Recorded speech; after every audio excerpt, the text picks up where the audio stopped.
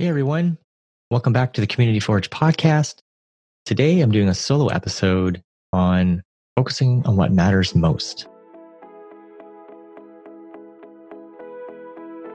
Have you ever thought that being an entrepreneur would be easier than this?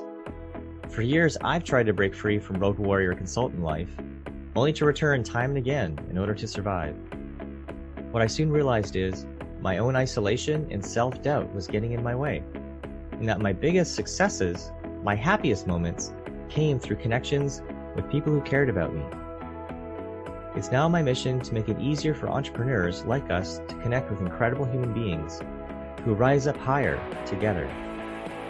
We are not self-made, we are community-made. But the real question is, how will we do it? This podcast will give you the answers. Join me on this journey as I interview top experts and entrepreneurs who are figuring it out. I'm your host, Jerry Kurt, and you are listening to the Community Forged podcast. I'm finding it really fascinating how in this day and age of COVID-19, where we're all at home and have a lot less distractions of things that are grab our attention, how things are kind of the yesteryear, things that we typically didn't take the time to do now are like all of a sudden, like all the rage, like puzzles, for instance. I mean, I've been reading how puzzle makers are like running out of stock. People doing sourdough bread, right? Everyone in their neighbors clearing out the grocery stores. I've been trying to buy yeast for a couple of weeks, maybe at least, at my grocery store, and it's always been out of stock.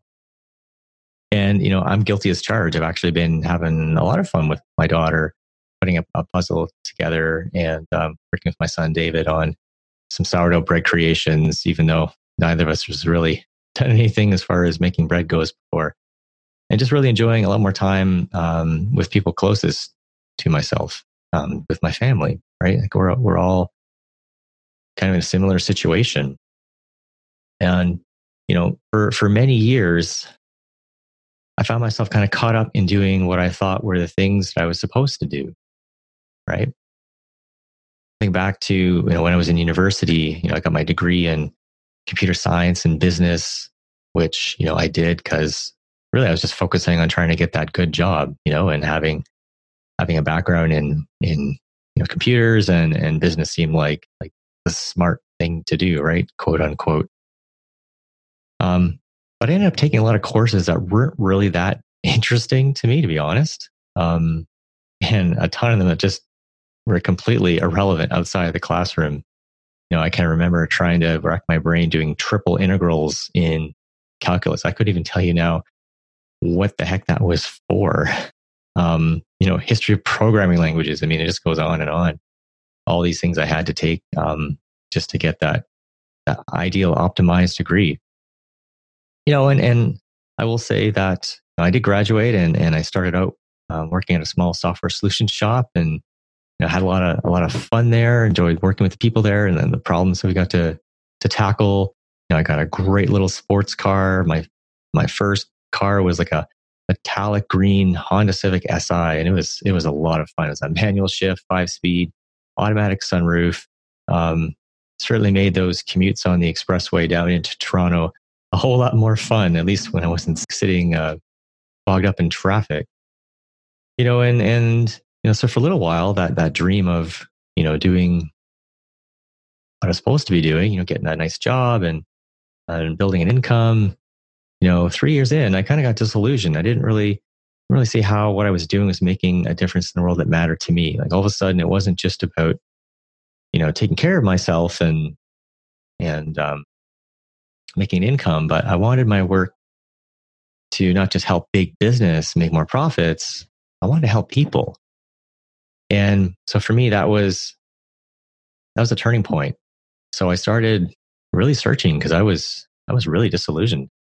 I quit, I volunteered. I went overseas with a nonprofit for 3 years in Bangladesh, of all places. I didn't even know where that was. I had to look it up on a map when I found out that there was an opening there.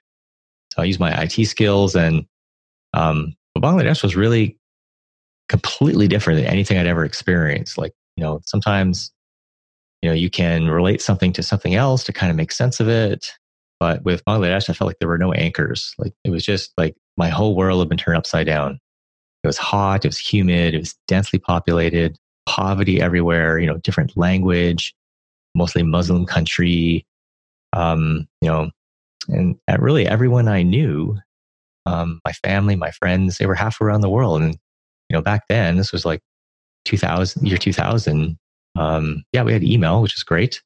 But, dial-up access, weren't exactly doing Zoom calls like we can today. But one of the gifts of that isolation, right, and that totally different environment was that it gave me the opportunity to really reinvent myself, right? Because no one knew me there. I was basically almost starting from scratch, and so I could create the kind of life that I wanted to have in that environment. I got a chance to focus on learning new culture, new language, to enjoy tropical fruits, and that's where I really developed my love of curries, which I still enjoy a lot today. It really expanded my limited view of the world and the people in it. I got to see how multiple generations lived together and the bonds they formed, and I really grew to appreciate some of those close connections that extended family members had with each other. That was something I wanted in my life. So really, it was like I was beginning to start to make choices for the life that I truly wanted, right? And this is a process that keeps evolving. I'd say COVID-19 is a bit like that Bangladesh experience. I mean, we're in a new, unfamiliar territory, and even today, we don't know where this is all headed, right? The life that we knew no longer exists, and it never will. There'll be a new normal, but what that is really hard to tell. But what it also is an opportunity to slow down and get clear on what truly matters to us, who we want to be, and how we want to show up in the world. Right? This is a gift we've been given. A lot of the things that were just accepted as normal status quo don't apply anymore. In fact, a lot of them don't even exist anymore. So for me, during this time, one of the things that I've been doing with this further downtime is just doubling down on time with family. Because one of the things that I recognized over the past year, having traveled a lot with my consulting, is actually how little my kids really knew me and I knew them. And that really hit me. And so when COVID-19 came along, it was almost like a gift for me. And I recognize, there's a lot about COVID that's caused a lot of hardship and pain in the world. And I want to really acknowledge that. And at the same time, because we are all together more, because there aren't all the distractions outside, we really need each other more, right? And there's an opportunity to do more together. And for me, that's been so amazing and so great to have deeper conversations, to do more fun things together. I've been choosing to let go of expectations.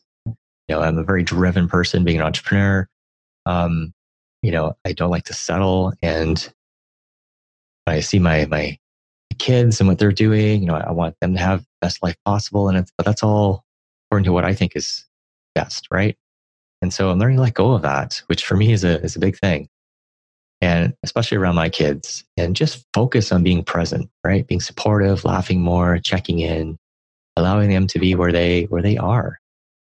I mean, laughing.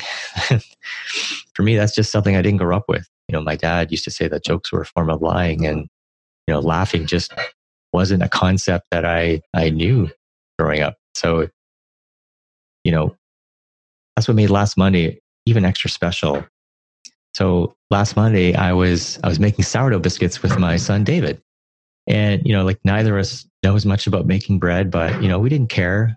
We'd baked a few loaves already, and this is becoming a weekly tradition for us. Make things even extra fun. I put on some 80s music. We were dancing, making jokes, laughing a lot. My daughter Malia joined in too. And, once we had all the biscuits formed, David wanted to eat the last little bit of dough, which to me was kind of gross. But instead of listening to my logical self, I listened to my present fun self and I joined in. We grabbed a piece of that and we ate some and smiled some more. And honestly, I didn't even recognize myself to some degree in that moment when I look back on it. But I just remember at the end of the day feeling so great, so joyful, so full of gratitude that I'd had one of the most enjoyable moments that I've had as a dad in a really long time. So this is part of the new me that I'm creating right now. And I encourage you also to take advantage of this unique time, to see it as an opportunity to make a pivot, to redesign the life that you truly want, right? Become more the person that you desire to be.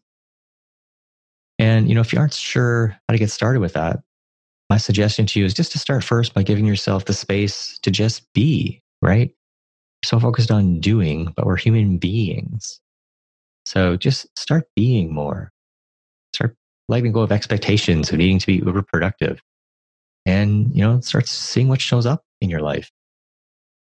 I recommend fostering gratitude on a daily basis, right? To become more aware of the things in your life that you can be grateful for. Take time to read books or listen to podcasts. I'm a fan of the Daily Stoic. I listen to that on a daily basis. And, journaling, meditation, coaching have also been instrumental for me. Again, things that weren't consistent in my life, but now are, like, for me, part of my daily regimen, as important as breathing oxygen, really. And of course, puzzles and sourdough, and making memories with the people that I love most.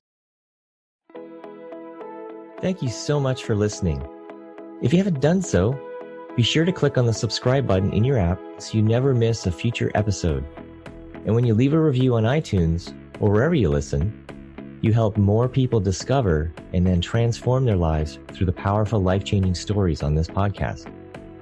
I invite you also to share something that you heard in this episode that you would love to turn into a conversation.